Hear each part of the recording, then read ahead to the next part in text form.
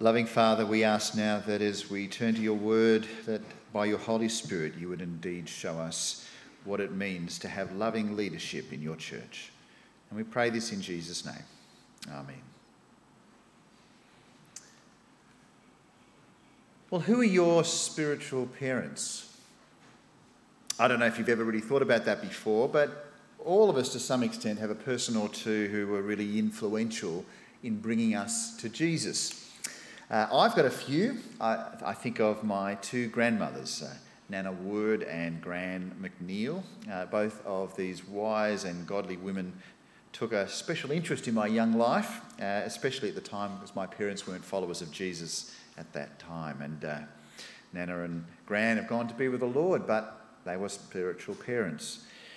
I think also of my school chaplain, Alex Abbott-Smith. He taught the Bible in such a way that really helped me understand what it meant to follow Jesus. And he also invested deeply in the Christian leaders of the future.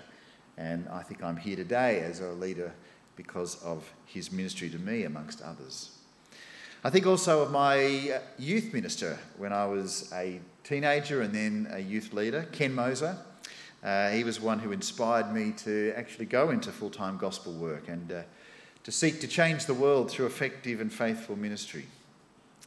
There's another one, and that is my MTS supervisor, who was the church minister for my church for a number of years, John Woodhouse. He showed me the power and the passion of preaching, and his wise and calm leadership has been a real inspiration to me in my ministry as well. I'm not always wise, I'm not always calm, but I do have a great model there. There are many others who are my spiritual parents, and I wonder who your spiritual parents might be. Who has shown you what it means to faithfully follow Jesus? Who has inspired you to keep following Jesus through the hard times? Who has said the difficult things to you that you need to hear? It might be that you don't have any spiritual parents. Maybe you worked out how to follow Jesus without someone specifically leading you or speaking to you. Or maybe there were just so many people you can't identify one in particular. Could also be that you haven't yet quite crossed the line to be a follower of Jesus yet. And there are all these people who are influencing you at the moment, inviting you to church, encouraging you to watch online, wherever it is. They may in turn be your spiritual parents down the track. But what we do know is that spiritual parents are a blessing from God. And the Lord has been pleased to use many spiritual parents to bring growth in so many of us who are here today. Today we're looking at the 9th talk in Paul's first letter to the Corinthians, and we're going to hear Paul talk about what it means for him to be a spiritual parent to the people in Corinth. He's going to talk about his relationship with them and what it involved. He's going to show them some important aspects of being a spiritual parent, and part of that will be his insistence that he needs to discipline them. He needs to discipline them like a loving parent, and we'll see some of that in a moment. And what this will do is it'll give us a very important insight into how God uses people to grow his people. And it'll show us how we should act as we parent others and how we are the spiritual kids of other spiritual parents. Well, how does it start? Well, it's right here in verse 14 of chapter 4. I am not writing these things to shame you. Oh, if you've just sort of tuned in, if you're in the middle of a conversation, you think, whoa, hang on a second, what's been spoken about just there? Well, here's the verse before. We looked at it last week. He said, we appeal gently when evil things are said about us, and yet we are treated like the world's garbage, like everybody's trash, right up to the present moment. If you were with us last week, you would have remembered that Paul was basically saying that the apostles were like rubbish in the world's sight. They basically were unimpressive. The apostles looked unimpressive. You contrast that with what the people in Corinth seem to want. They want to have fancy, impressive, worldly leaders who are loved and accepted by everybody. But Paul, who's the guy who founded the church, he's not like that at all. He's completely the opposite. He's the guy that they'd sort of make excuses about. It's like, okay, everybody, in a moment, Paul's going to come up and speak. Now, When he comes, sorry if he says stuff that's a bit awkward or a bit weird, and sorry if he comes across as a bit brash, but anyway, trust us, it'll be okay. He's that kind of guy. He doesn't look impressive. He doesn't sound impressive. There's nothing impressive about him at all. And that is a problem for the people at Corinth, because they're all about fancy looks and trying to fit into the world in every way they can. But Paul has said to them, that is wrong. Because think about what our leader's like. Who's our leader? Jesus, okay. What was he like? He was humiliated. What about the apostles? Well, they were humiliated as well. Oh, but the Corinthians, they're in a different league of their own. They won't be humiliated. They'll be impressive. They'll fit in really well. They'll look like everybody else does. They'll be well regarded. And Paul's saying, where do you get this from? How do you misunderstand it so profoundly? Why is it that you become so arrogant that you think that you are in a better league than Paul or Jesus? So that's why he comes in and he says, listen, I don't mean to say these things to shame you. But instead what we will see is that Paul says these hard things because he loves them. He loves them. We see it in verse 14. I'm not writing these things to shame you, but to warn you as my beloved children, my children whom I love. That's why he warns them. I'm sure the Apostle Paul was a pretty busy kind of guy. He had a whole lot of church planting stuff to deal with. He could have heard these reports back from Corinth and thought, forget them. They're a write-off. They've completely missed the point. I'll go off and plant a church somewhere else, or I'll go and visit those other nice people in those other churches where they don't mess up so badly. But he didn't think that at all. He felt that he had the need to warn them. And he did that because he knew that their view of life in the church was dangerously wrong. And that's because their view of Jesus was ultimately dangerously wrong. Their view of following Jesus was wrong. Because if they really thought that following Jesus was all about having a nice, impressive life that made them popular with everybody, then they've misunderstood what it means to follow Jesus. Because as soon as they start to head down that pathway to fit into the world, then they are at serious risk of losing it all. They need to stop where they're going, turn around, do a U-turn and come back in the opposite direction, because otherwise they are heading for danger. Because if a person thinks that following Jesus is all about being healthy and wealthy and attractive, they're not listening to Jesus. Remember what Jesus said? He said to his disciples, if any of you want to be my follower, you must give up your own way, take up your cross and follow me. You want to be a follower of Jesus? You need to get ready to be humiliated like Jesus did. That is what following Jesus really looks like. But there's another risk.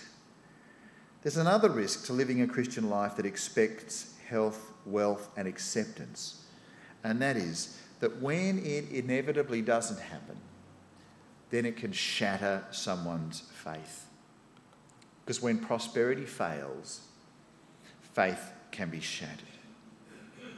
See, if someone thinks that God gives you health in return for you being devoted to him, then it's fine when you're healthy. You say, how good is my health? I've just had another checkup. The doctor says I'm totally fine. Wow, that must mean that I've been doing lots of good things for God and he's really happy with me and he really loves my devotion. That's why I'm so healthy. But then you go back to the doctor with a funny cough and you hear all of the answers and the pathology comes back and it's bad news after bad news and you think, what have I done to make God so angry with me? So you get this view wrong and everything is a mess. Because if you think that following Jesus guarantees a happy, healthy life, then when you or a loved one gets sick, then you'll go into a deep crisis. Because if you think that following Jesus means you will escape every problem on earth, then when things go wrong, you will be in a deep crisis. Mark my words. See, my job as your pastor is to prepare you to suffer. We all need to know how to suffer well and to be ready for it when it comes. We need to know how to suffer well. We need to know how to keep our faith when we lose our health. We need to know how to keep our faith when suffering strikes you or a loved one. And that is why I need to warn you when it looks like you're wandering towards worldliness. That's what Paul did to those in Corinth, and it's what I need to do to you, and you need to do to me, and we need to do together. But he's got an extra reason that he does this. And that's because he sees himself as their spiritual father. Verse 15. For even if you had 10,000 others to teach you about Christ, you have only one spiritual father. If the people in Corinth were listening to my sermon today, when I said to them, who's your spiritual dad? They'd probably say Paul. And he knew it, they knew it.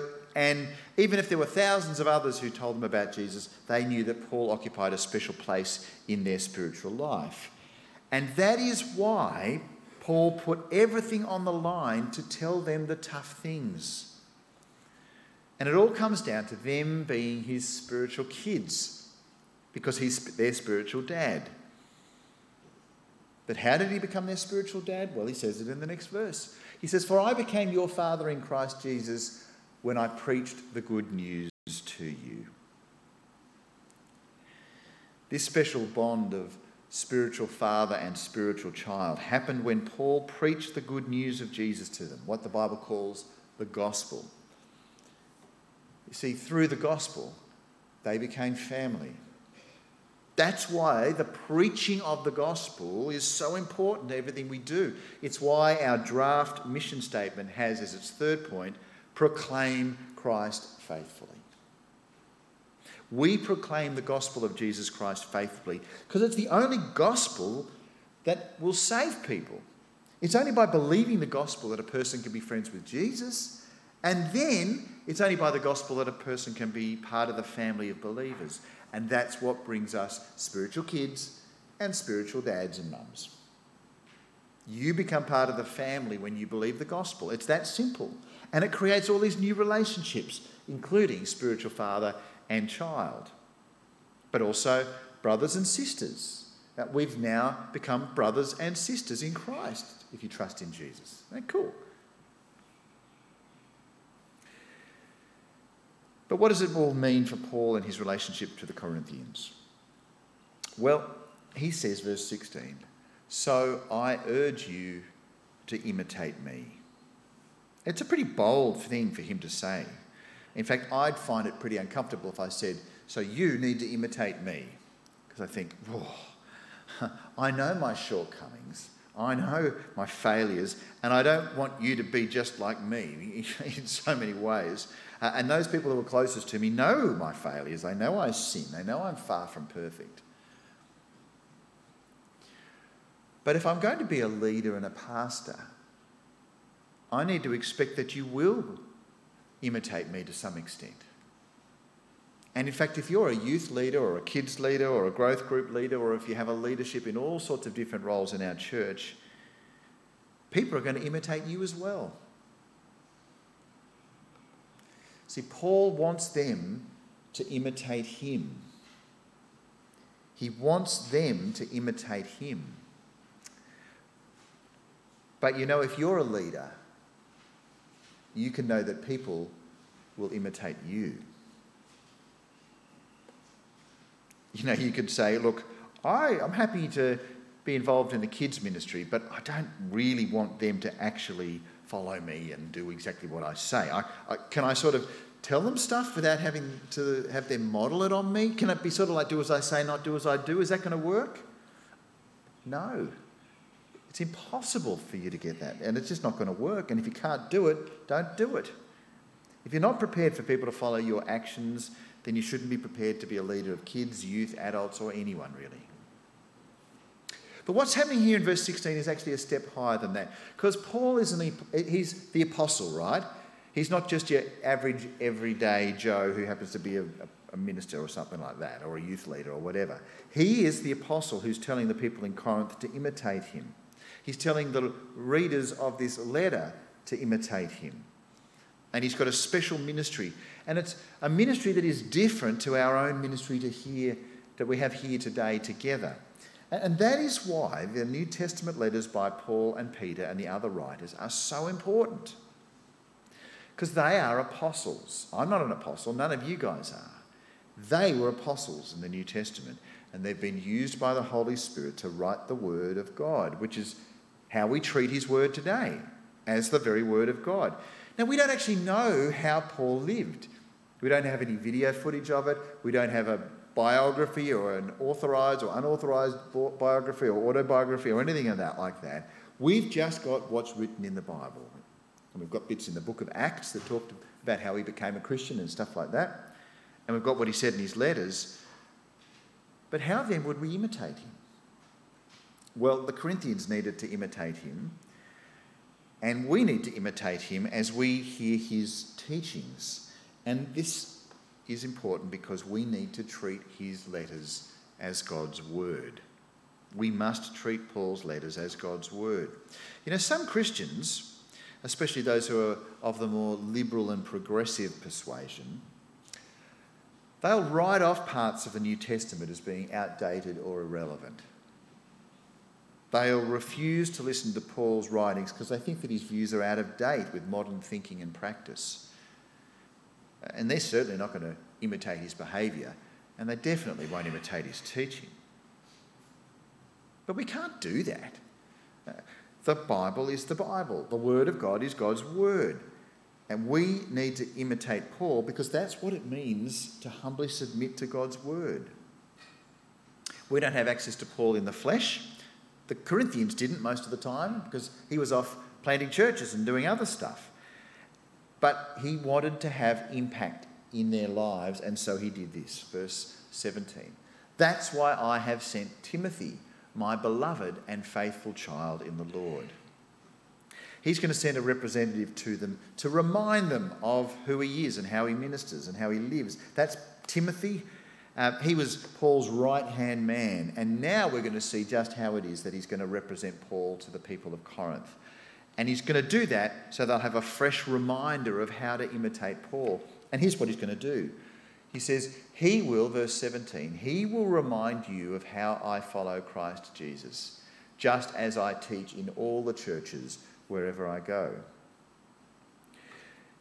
Timothy's role was to remind the people in Corinth about how Paul follows Jesus. And it was also to remind them of what he taught in the churches. Timothy's job was, Paul sent Timothy to remind them of his ministry. His job was to help them know and understand Paul's ministry more and more. Because as they imitate and obey what Paul did and said, they would be living in a way that followed the teachings of Christ. Can you see here there's an important link here? There's a link between what Paul said and there's a link between what he did. There's a link between ethics and doctrine, between walking the walk and talking the talk. They are together. And that is why we carefully teach and encourage each other in the scriptures. And it's really important when things happen that require some serious attention. And that's where Paul will now turn as this section comes to a close. Because he's about to open up about a serious matter that is damaging the church in Corinth. But before we get to those details, he does have a few more fatherly leadership kind of things to say as he now rebukes the Corinthians. He says in verse 18, some of you have become arrogant, thinking I will not visit you again. You know, they thought that they could get away with their behaviour because Paul was like a cut and run leader. You know, they basically acted like Paul had deserted them. Oh, he's planted his little church. He's got another notch on his belt. He's off gallivanting around planting more churches. He won't come and have anything to do with us. He doesn't care for us. So we'll go off and do our own little thing. But that's not the case. He says in verse 19, "But I will come, and soon, if the Lord lets me. And then I'll find out whether these arrogant people just give pretentious speeches or whether they really have God's power." He says, I'll be there. God willing. You notice that he says, I'll be there if the Lord lets me. It's a really helpful model, in life when you say to someone, I'll be there on Wednesday at 5 o'clock, God willing.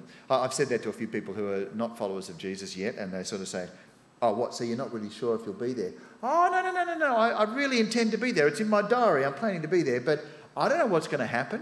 I emailed someone recently and said, hey, do you want to be part of this thing in a year or so? And he said, well, I'll think about it, but, hopefully Jesus will have returned by then. I'm thinking, yeah, for sure. That's what we're praying, isn't it?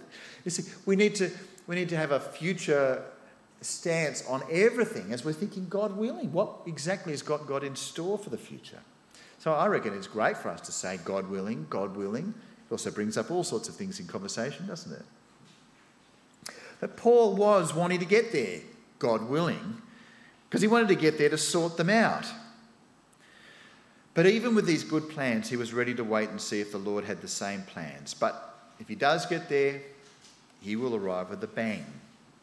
Because he wants to see whether these fancy, trendy Corinthian preachers with their expensive sneakers, whether they actually have any substance to them or not. They'll be full of sizzle, but will there be any steak? They'll be full of froth, will there be any fluid? That's the question he's asking, because at the end of the day, talk is cheap. And so he says in verse 20, "For the kingdom of God is not just a lot of talk, it is living by God's power." See, ultimately, it doesn't matter what we say if it doesn't change how we live. It doesn't matter how impressive the preacher is if the hearers don't put it into action. And the action we need to see is people living by God's power. We need to see people living by God's power. You want to see God's power?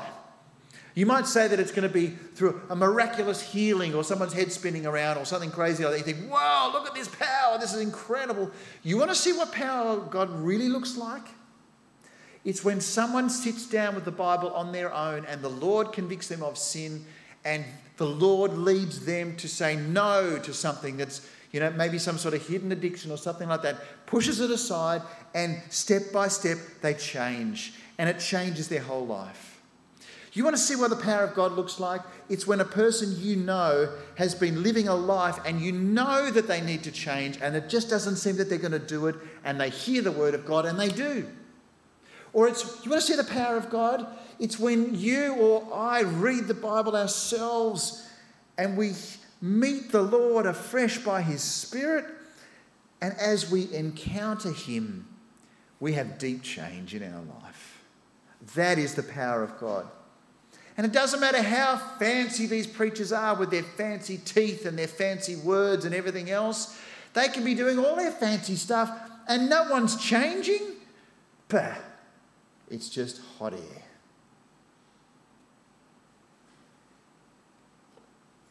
You see, the kingdom of God looks like people following the King. The kingdom of God looks like people following the King, not just talking about it. And if God's people in his kingdom are really going to be his followers, they'll need to live out their faith in a really powerful way. And if it's not happening to Corinth, and if it's not happening to Jamboree, then we need some serious intervention. And so Paul, he knows it's not happening in Corinth, and so in his final verse he says to them, well, which do you choose? Should I come with a rod to punish you, or should I come with love and a gentle spirit? Can I have option B?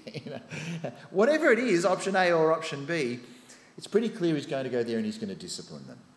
Why? Because he's their spiritual dad. And they're his spiritual kids.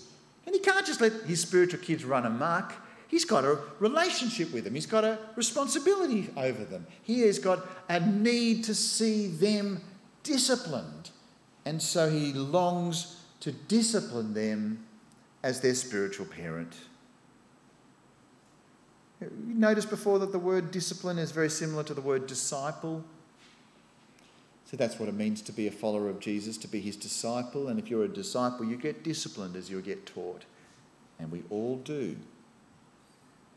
These spiritual children in Corinth needed serious discipline. There were certain things that needed serious spiritual surgery. And he's basically saying, if you don't sort yourself out before I get there, I will come down there and I will sort it out. So what is it so bad that he needs to come in and kind of blow the place up? Well, let me give you a teaser for next week.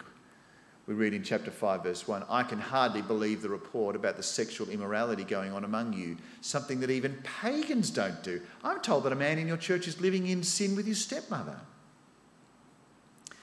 That's for next week for us to look at. But you can see what it is that he's warming himself up for. He's saying, you have got to be joking. And you just let it happen? Really? He's founded this church and it's now in a spiritual mess. And he won't sit back and let it rot any further. And we're going to hear a lot more about that next week. But as we finish this chapter, it's good to just stop and reflect again on what it means to be a spiritual child. And maybe also a spiritual parent.